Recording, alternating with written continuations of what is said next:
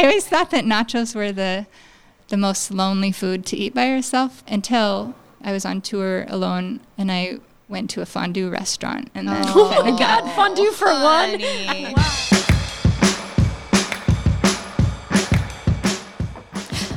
I wasn't ready. Okay.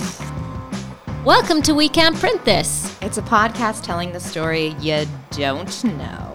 Behind the story you do know. I'm Fiona McCann. And I am Eden Dawn. And every week we interview a writer of some kind about the stories behind their stories.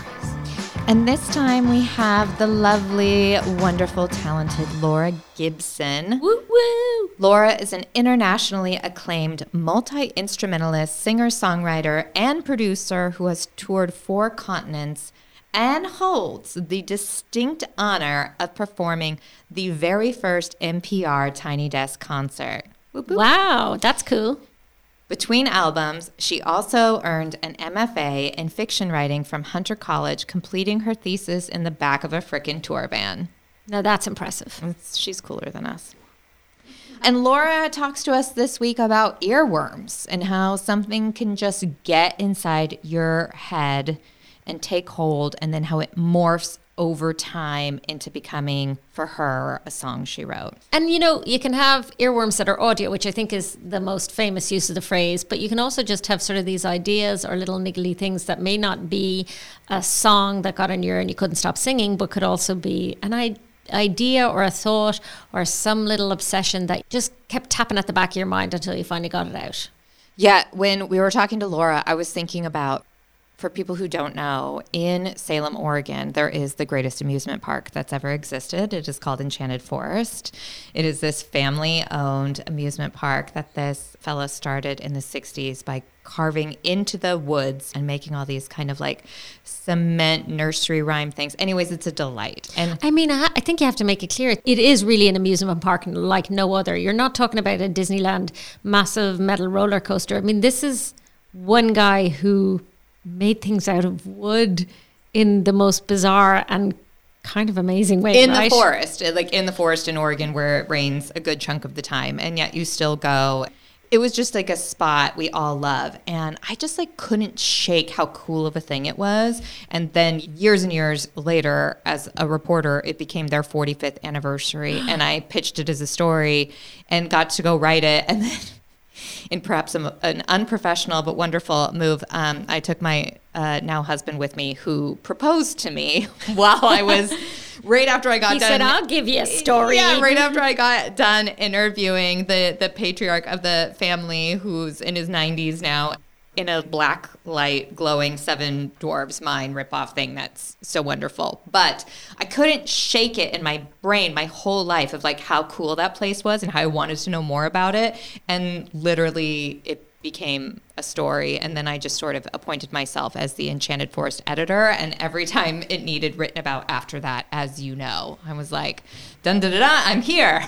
I know. Some of us were like, I've also been there. Never mind. Nope, doesn't matter. But it was the perfect confluence then, which I think is sort of worth noting. Sometimes you have the idea and you have to wait for its time to be right. And you're like, you pitch it and your editor is constantly like, yeah, but why now? Why now? And then finally you're like, an anniversary. 45th anniversary, right? Yeah, it worked. Yeah, it did actually feel good, too, to have it in print and to get to go and ask him, because that's the greatest part about journalism is you get to ask people questions that maybe normally wouldn't answer you those questions. You're like, no, let's sit down in official capacity and let me grill you on all the things I wanted to know about this place since I was 9 years old. And then they answer. It was so delightful, and it really scratched an itch in my brain and felt so satisfying. And it has become the definitive story about Enchanted Forest, let me be clear. Well, you're doing that Irish thing where you're just a super cheerleader and borderline liar, and I love it so much. It's true. You won't see anything like it, I guarantee. It's funny, when I was thinking about earworms, I couldn't stop thinking about audio earworms, and I got stuck on that. And well, you also have an ear for music in a way that I do not have. I mean, A, you can sing and I cannot, and B, you not true. We do a great had the time of my life. I mean, we do have a great Dirty Dancing karaoke bit where we do. we performed together, and I'm so close to being able to lift you up. And I'm so close to being able to Patrick Swayze you. Someday we'll do the lift. We should go back and practice on that log in the river again.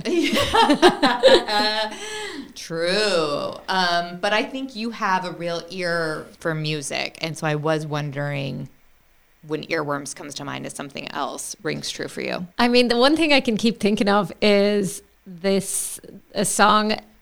Her name is Rio. Do you remember that song? Yes. At my 21st birthday at midnight, there was a Duran Duran cover band, and they played that song for me, and I danced to it just after drinking so many shots.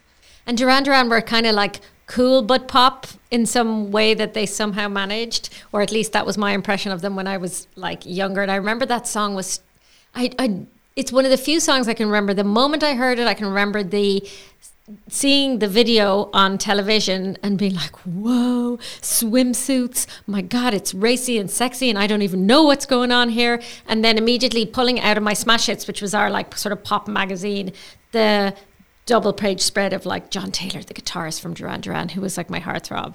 But that song was so meaningful for me. And as you know, Eden, 750 years later, when I'm sitting in my desk at Portland Monthly and I get an email saying, Duran Duran's coming to town. Would anyone like to interview them? And I think I pretty much fell off my chair because I immediately found myself transported back with that song in my ear. And I was like, oh, and I got to interview John Taylor, like the hottest of the lot, if I recall. So that's a time I remember, something that got stuck in my ear when I was really, really young, finally came to fruition so many years later. Which was so entertaining for us because as your roommate, office mate at the time, and as your friend / tormentor, that all of us were outside of your glass wall office putting our foreheads against it and harassing you while you were attempting to complete this interview you'd wanted to do your whole life. And we basically all turned into like older teenage brothers. And Wasn't awkward at all. The thing is, it didn't matter what you were doing out there. I only had eyes for John Taylor, who was on the phone. So that's what happens when you work with the same team of writers for a long time, is we basically just find ways to kind of harass each other lightly during interviews. It's true. And you got a great story, and you went backstage and you met him and you danced, I know. So, because you came in the next day just glowing like a schoolgirl. But you know what? I still don't really know where that song completely came from, to be honest. Despite, I got a bit starstruck and I don't even remember what I asked him in the moment, but I didn't get to the sort of behind the story on that particular song, which is why it's so interesting that we have Laura Gibson today telling us sort of about the birth of a song which began in a way that you may not completely expect. Yeah, and that's how earworms work, right? We don't understand why they get into our brain. They just do. And then you have to find a way to eradicate them. And she figured it out. You write it out. Laura is an internationally acclaimed multi-instrumentalist, singer-songwriter, and producer. She is also an excellent friend who went to see Magic Mike 3 with me last week without having seen 1 or 2. So that's legit. That. I did get a very good summary of 1 and 2 on the way there from Eden. Well, it's really hard to summarize because they're so complex, you know? Well, 2 is the feminist anthem of our time, and it's really about friendship and trying to make sure you don't get too lackadaisical in your pleasing of women. That's what I would like to say. And the way to please women is to go to see Magic Mike 3 with said women. Or Magic Mike 2 at home.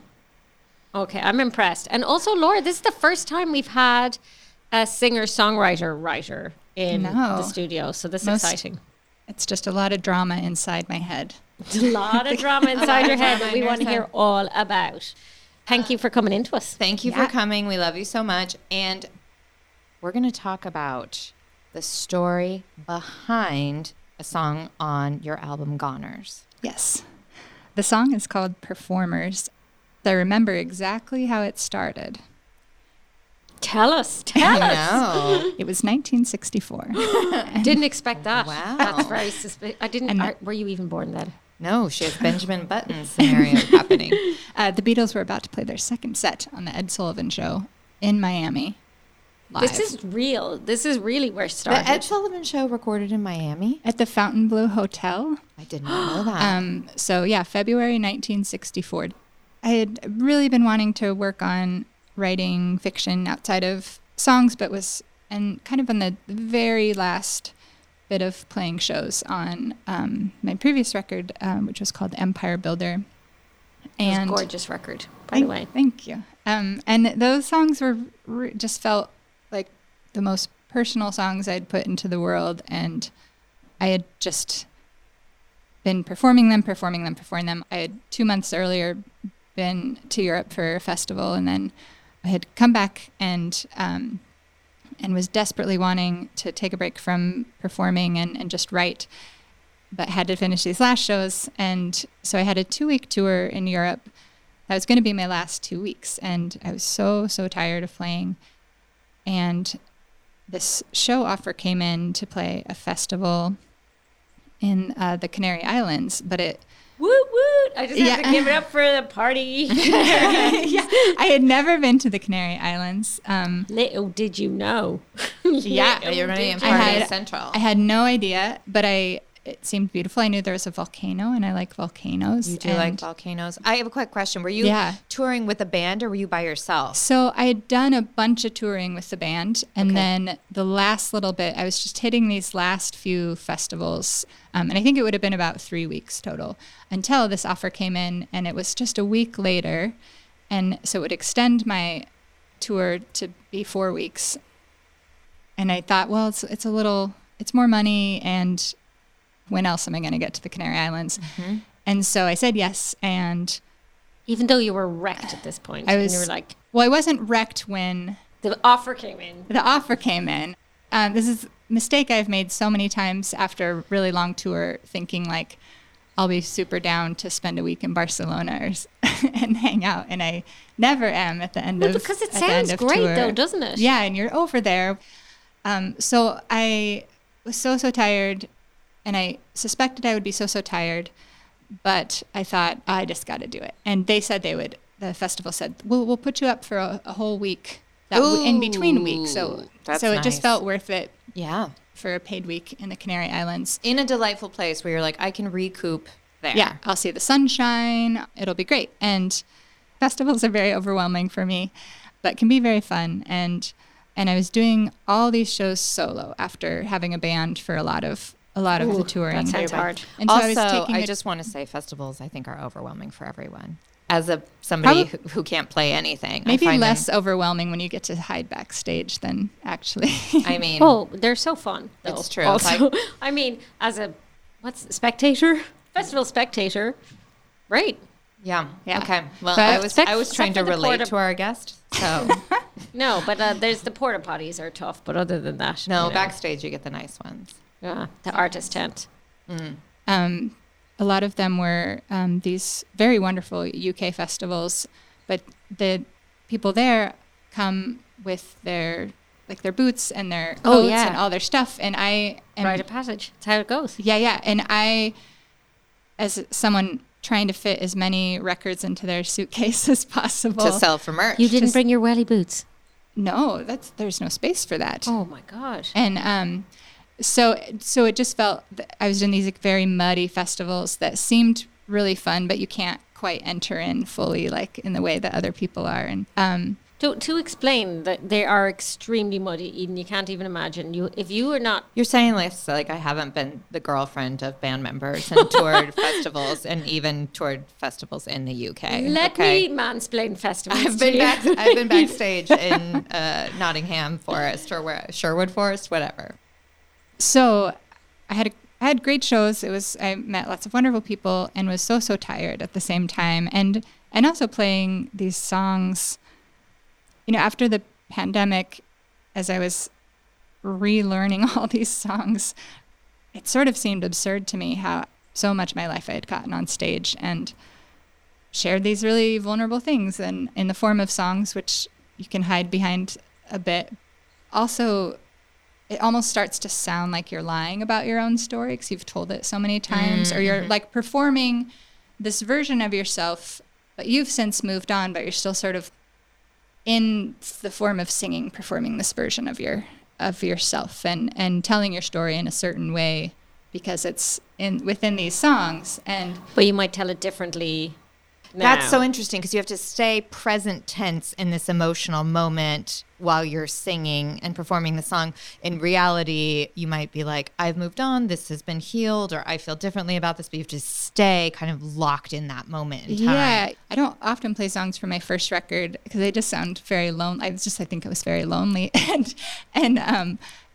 But there is a way to reconnect with that. Like it's, you're sort of capturing Moment an in time. emotional moment, Yeah. and then entering back into that is what's so great about songs, but also can just be tiring. And sometimes I'm just like, I'm done with this moment in my life. I want to move on to the next moment. And yeah, so it's just this strange version of performing. And then also I'm much less on social media now, but it was kind of at the time where you're supposed to be just letting everybody know how awesome your tour is going and how Constantly posting. Yeah, and it, like meanwhile I'm just I was eating nachos alone, which is wonderful every For so a often. day, yeah. Yeah, I always thought that nachos were the most lonely food to eat by yourself until I was on tour alone and I went to a fondue restaurant and then Oh my God, fondue for honey. one. Wow. yeah, I think they kept doubting me. Like, I was like, no, I'll have the house fondue. And they're like, are you sure? Like, no one will be joining? We'll just we'll leave a napkin here in case. Just giving you this Do you want sad us to look. bring someone out for you? Do you want us to help you make a friend? But it is so funny thinking about you having to, like you were just saying, having to get on social media and be like, yay, coming to you from such a place where Yeah. everything's going amazingly. Yeah, living the dream. And then you're like, nachos for one. Hashtag blessed with my nachos for one. And nachos for I'm gonna have a restaurant someday that sells nachos for one. I like that. I think it's great. So you get the Canary Islands offer. So I get the Canary Islands offer. I say yes. I'm gonna be gone for a month, which is a long time to be alone. Yes. But it does not occur to me because I wanted to make the money and do the thing, and Because it's a vacation in the Canaries. yeah, and so at the time I was sort of trying to decide. I had moved to New York for grad school, but felt like Portland was home, and I was still trying to figure out a relationship, if it was long distance or what was happening. And so it was like felt like a very hard time. It just felt hard to kind of extend that. I had been sort of living in limbo for a year and a half touring this record, and then just to extend the limbo a month more felt just extra exhausting. Yeah. And somehow excruciating. It's like seeing a light at the end of a tunnel that just keeps moving away from you. Yeah. Should we have our across the pond correspondent, Fiona McCann, quickly explain to us the Canary Islands? How do you encapsulate the Canary Islands? Because it's it's a tourist spot. It's a major tourist spot, particularly for English people. And it's sort of like Gran Canaria, party spot, but also maybe back in the original days, it was like a young person's party spot. But I feel like now it's become a little bit like the Florida, maybe. I don't know. Does that make sense? Like Yeah. the Florida of Okay. Yeah. England, because even though it's not in England, I don't know if that makes sense. But it will become clear. So it was very beautiful. And the actual festival would be taking place the following weekend. And it was in this beautiful little village in the center of the island. But I was not staying there. I was staying in the hotel zone. And which made a lot of sense because I could walk to places. I could hop on a tourist bus to the volcano. And it made the most sense for staying. But also, like, the hotel zones, to be clear, is like, this is where you go for your package deal. All the meals, all the entertainment, all in. So I brought a video of the downstairs of the hotel that I took because I went to the little club downstairs and To get your groove on. you sort of had to pass through the club to get out of the hotel. And so, as you can see in this video, I'm showing you guys, the people listening cannot see, but there's a lot of old folks and they are having a great time. And there's a DJ and it sounds like that. Okay, I'm just going to narrate over. This is a sort of brightly lit room. That's way too bright for a It's a club. brightly lit room. First issue. I can only see mainly... There's a lot of gray hair and mainly men. semi-shiny heads. Which I feel like is a dance party I can get behind. Yeah, and, no judgment. But so I would go down to the club, and also, the other thing was you could eat in the restaurant. They set me up, so all my meals were also in the It's all included. restaurant in this hotel. And so all of the nights except like one night, I would walk downstairs to go exploring in the morning, and it would just say salsa night. So it seemed like most nights of the week were salsa night at this hotel club. Every day is Taco Tuesday. No, every day is nachos for one, and every night is salsa night. It's a theme. It's like a Groundhog Day or something. You're like, I'm stuck in salsa night forever. Yeah, and I would lie in bed and I would just hear salsa night, like doom doom doom doom doom, that beat and the like clave rhythm, and hear that, and then I'd walk around, and it felt like I was sort of walking through a cruise ship, and all these people were on vacation and partying, a lot of like stag parties from the UK, and I was just, everybody was on like there to be in this sunny vacation paradise, and I was so depressed and so lonely just walking around through it. But I discovered a lot walking around. One was there's a plaque that the Beatles had been there, which made me think of this Beatles story that I was wanting to write. So I thought, I was wondering when the Beatles were going to come back in. Oh yeah, I really let them go. Sorry. And but it's good. It's like, I know they're going to come back. And you brought I it had back. If you tour around Europe, like I feel like half the places have a little plaque that are like when the Beatles played here. Like they've been all over. They really love a historical They really plaque. got around. Thank you to everyone ever who puts up a historical plaque. It just really makes the day better. It's nice to know who is love there. it. Also, in the Canary Islands, I went into this garden, and there was a historical plaque there that said that when Agatha Christie fled the UK because she was getting too famous, she went to Tenerife, this island, and she went hiding and stayed there on Tenerife for a while, and she would go to this garden to just chill out. And so interesting. Yeah. Agatha Christie? The whodunit of where the murder mystery writer escaped to. Yes. Back to the Beatles, and I was like, I should write on this. I should go work on this story about looking through the Beatles as they're walking through Miami and hanging out in Miami and sort of thinking about performing and who they are. And so I started working on that story, and I wrote down this line, sweat silhouettes on hotel sheets, which was something that happened happened in this warm place. Then I picked up my guitar and started playing this riff that sort of felt like the salsa night rhythm that was going on, and it sort of like played over this like rhythm that had been pressed into me by staying and sleeping above this club where it was salsa night every night. Every night. And so I just put the first line of this song has changed a bit, but it was like something through the curtains, sweat silhouettes, and at the time I'd write on hotel sheets, and I changed the line eventually. And then I believed you then, I believe you still, and that was sort of the line I had.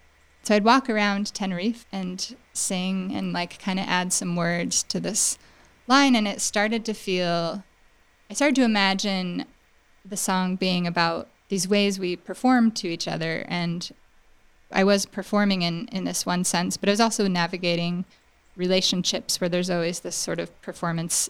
There just is performance in how you present yourself in relationships. And the relationship I was in, I was thinking how different, had I met this person now, how different I would tell my own story and who you would be. Yeah. And so I was thinking about those things a lot. Suddenly everything started to feel, because I was in this, on tour and in this sort of weird social media hell that we live in, where I just felt like I was performing all the time, and suddenly everything just felt like a performance, which it is on some level, and but also we're also earnest most of the time on a certain level. And it was so, exacerbated by all of these elements that were going on. Yeah. Well, being on tour that long does feel, especially without people, because I find that every day, even in a professional capacity. Like sometimes I say I'm playing the role of Eden Dawn just by going into the world, which is very different than like when you're with your girlfriends just having a glass of wine, or with like Ashad and I are home petting our cats. Like you don't feel like you have moments where you're not performing.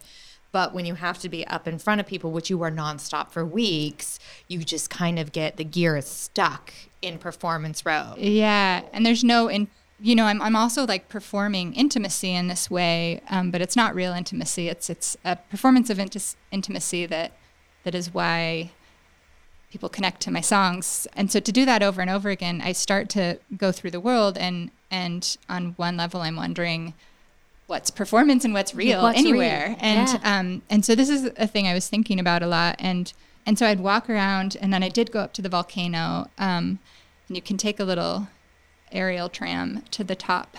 I got a little woozy because it's maybe 14,000 feet. It's pretty tall. That's too tall. Tall volcano. That's airplane height. I don't like being that high up. That would scare the pants off me. I have to tell you. Walked around feeling like a little like woozy and from the elevation, and was still working and kept thinking about what this song was. And then I played my set at the festival on the last day, and it was really wonderful, and I felt so good being done. And then, many flights later, I went back home, and I still had this song. And then I got to the point where I was in the studio to make my next record, and it's like, well, I have this, it's not finished. It was this thing I was playing when I was in the Canary Islands. And so I recorded the guitar and some gibberish vocals for the lines that I didn't know. And we recorded horns and everything on the song. And so this whole song existed with just a few lines that I had written. And then just a lot of gibberish. Scratch what does the gibberish sound it's like? It's the lorem ipsum of musicians. Yeah. I didn't know what is such it? Is it like existed. rhubarb, or what are you saying? No, it sounds like words. Now I don't know if I can do it without. It's the Sigur Rós kind of. Oh yeah. Like just sort of like word sounds, but Sing jang and sometimes it does. Great job, Fiona. Thanks. You can use me anytime. Sometimes the gibberish sounds really good when you go to try to fit words. It never sounds as natural. Like it was better in gibberish. Or sometimes the gibberish versions, the gibberish lines, you end up writing words because I use that like that K sound, and that's neat. I need that, so the gibberish ends up like dictating what words you place there later. Right. So you have to totally blown my mind. You have to fit kazoo into the song somewhere. Exactly. I need that Z sound. What else is there besides kazoo? Wow. So I needed to get this record finished by the end of the year, and that song in particular I didn't have. And so I went to the exact opposite place of the Canary Islands. I went up to Joseph, Oregon, and stayed in the Jennings hotel for a week, and just to finish not lyrics. Salsa every night there. Not salsa night. No, it was very quiet. I was the only one in the hotel at the time during the weekdays, and so I just sit and throw logs on the wood burning stove and just try to pound out these lyrics.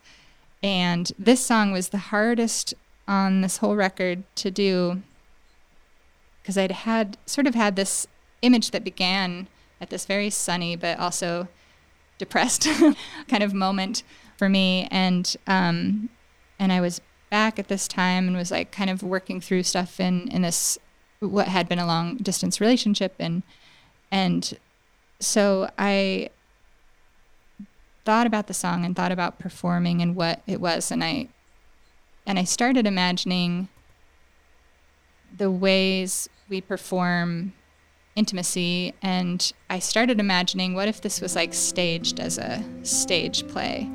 And so then I started thinking, then I can set up this sort of stage part of it, and then kind of move from looking at this stage thing happening, of this performance happening, and then move towards intimacy as though I'm watching it performed on a stage. And so that unlocked the song, and I finished writing in it in the snowy mountains. Bright arm of light through the curtains, sweat silhouettes on velvet seats. I believed you then, I believe you still.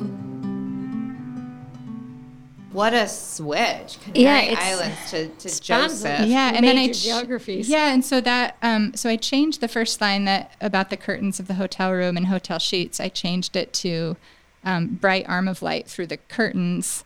And they became stage curtains, and then sweat silhouettes on velvet seats. Thinking of the theater. See what you did there. Yeah. Changed locations, but it still retained the ideas that I was really wrestling with in the song. I wanted to retain those things, but I needed to sort of set it in a new place. It couldn't exist. I had taken that salsa rhythm from the Canary Island, but the song couldn't exist in Tenerife. There, it needed to exist in a new space, and that space was this sort of like stage play that I was kind of imagining in my head. Although conceptually so much came from that moment too, right? I mean, this idea of performance and, you know, what you were experiencing. Definitely. Yeah. I just sort of changed the setting, but kind of kept a lot of the feelings the same. I like it because it feels like, though I do not write songs and I don't think I could, but I think all writers take breadcrumbs from their life and put it into their work. It's taking that little bit from the Canary Islands. It's taking a little bit of what you were thinking about and the feelings you were going through while touring. And then it's taking a little bit of what you were experiencing in Joseph. And all of those things come together. And I think we all do that as writers, is you're just constantly picking up little, instead of leaving breadcrumbs behind, Hansel and Gretel style, we're picking breadcrumbs up as we go and forming them into one lovely meatball. Yeah. I always feel a little bit. So I was like, where's she going with the crumbs? It's a meatball. I like that review of my song. That I formed it into one lovely meatball. Eden Dawn. Meatball says for Eden one. Dawn. One lovely meatball. And said by a vegetarian, you know? So that's how you know I really meant it. Yeah, you meant the meat. Yeah, I meant it. Or is it the opposite? I don't know. Maybe it's a vegetarian meatball. I want you to work in Nachos for one in there somehow as well. Well, you could do that, right? You pick up a chip from each place into a lovely plate, and then you poured your hot molten cheese upon everything. That's exactly what happened. It became Nachos for one. Became Nachos for one. Done it. Nailed it. Which is the name of your next album. You're here to announce right now. Nachos for one will be out. November 20. Yeah. But it is so funny as well because, you know, my first encounter as a listener is in one space and one moment. And then you don't think about all of this huge tapestry of things that have gone into creating that, which is amazing to me. Like, it starts here, and the Beatles are in this, and Agatha Christie's in there too somehow, and performance and social media, and really old people dancing to salsa every night, like Groundhog Day in Tenerife, and then also Joseph, Oregon, and also I'm like, it's complex, ma'am. I don't know where I was going with that. Other than that, it's so strange to me that all this gets distilled, and then I have this encounter with all of this that's behind it. Yeah, I do kind of feel like a magpie a little bit in how I write, and especially if I've been touring. I've done a lot of sitting at home and writing in the last many months. So the next record it'll still be magpie-ish, but I won't be pulling from Volcanoes and the Beatles and pulling from Magic Mike 3. I'll be pulling from Magic Mike 3. You can pull from this if you want. It's fine by me. And from this conversation. Yes, from this exact conversation. Nachos for one. I won't make eye contact with her over this. I think it speaks to the fact, though, that I have watched people watch you play, which is always such a thing when you get to feel so proud of your friend when you watch them play and you watch other people absorbing the thing they're doing. And I see how much your music resonates with people and they feel it in their heart. And now that I know a little bit about like the process of the song and how multi-layered and complex and all of the emotions that were going on in your entire world that you managed to get into a few stanzas, it makes sense to me why they're so drawn to it. And people will take your song and bring it to Tenerife. I mean, not to Tenerife specifically, but you know, I will take your song somewhere else. I mean, the geography of that song is going to be so expansive when you think about it. I do love that. I mean, I love that with other people's music. I have certain songs that I listened to in certain places. I love how music exists in geography and interacts with geography. I also love the idea of listening to new music in a new place. Yeah, it's neat. I was just back. I was down in the Everglades National Park a couple weeks ago, and I had done this residency. And actually, this Goners record that Performers is on, a lot of those songs began there. I hadn't been back, and it had been 6 years. And just when I was down there 2 weeks, I had so many of the feelings that I had writing those songs, or different lines came to my, that I wouldn't have, if you would have asked me here where I wrote that line, I would have had no idea. But then once I was back in the landscape, I remembered exactly where I'd written that line or what was going through my head. And I think especially this record really feels, because I was so on the road with it, and it really feels connected to place. And often it's not till I go back to the place that I remember that it does have connections in a place. So when I go back to the volcano in Tenerife, I will remember some of these lines that I wrote there. Plus, when you switch careers and you write your first murder mystery, you're going to have a great tale when you're out on your PR campaign. It's true. Yeah. This is true. Well, Laura, I am so appreciative of you coming in. I feel like I've learned so much about how to write a song now. Maybe I could write in gibberish as well. Would that help my articles if I'm like... That's Laura Gibson. First draft. First draft is like, jubba-doo-ba-ba-ga-doo-ta-doo. And then I'll just put words to it. I think this is really going to unlock a lot. But I really appreciate you coming in and sharing that with us. And I always love hanging out with you anyway, because you're such a gem. And I feel like you open up so much to me every time I'm with you, and hopefully to all our listeners as well.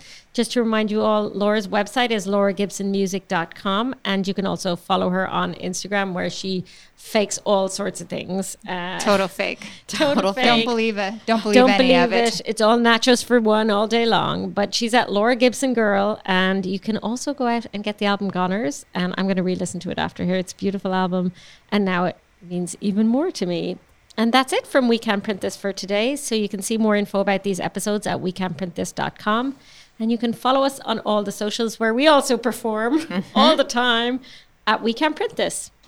Thank you to our producer, Miranda Schaefer, and to Dave Depper for our intro music. And now that I see you looking at me, I realize I owe both you and Dave a brunch for a prize you won at a party 2 years ago. And I will be following up on that shortly. Everyone heard it here. This podcast was recorded at the Writer's Block in Portland. Shout out to Monica Geller for her support. And the biggest thank to our third work wife, Rachel Ritchie, for just being great and letting us eat her cauliflower snacks. She does. They're my snacks, though. Oh, whoops. Okay, well, I owe someone cauliflower snacks. And brunch, apparently. I know. The debts are large with this one. If you are a writer also with a great behind the story, please let us know. Write to us at wecan'tprintthis@gmail.com. And someday this could be you. You could be here with us. LG, we love you. Love you too. Love your work. Love your work, LG. Okay, that's it.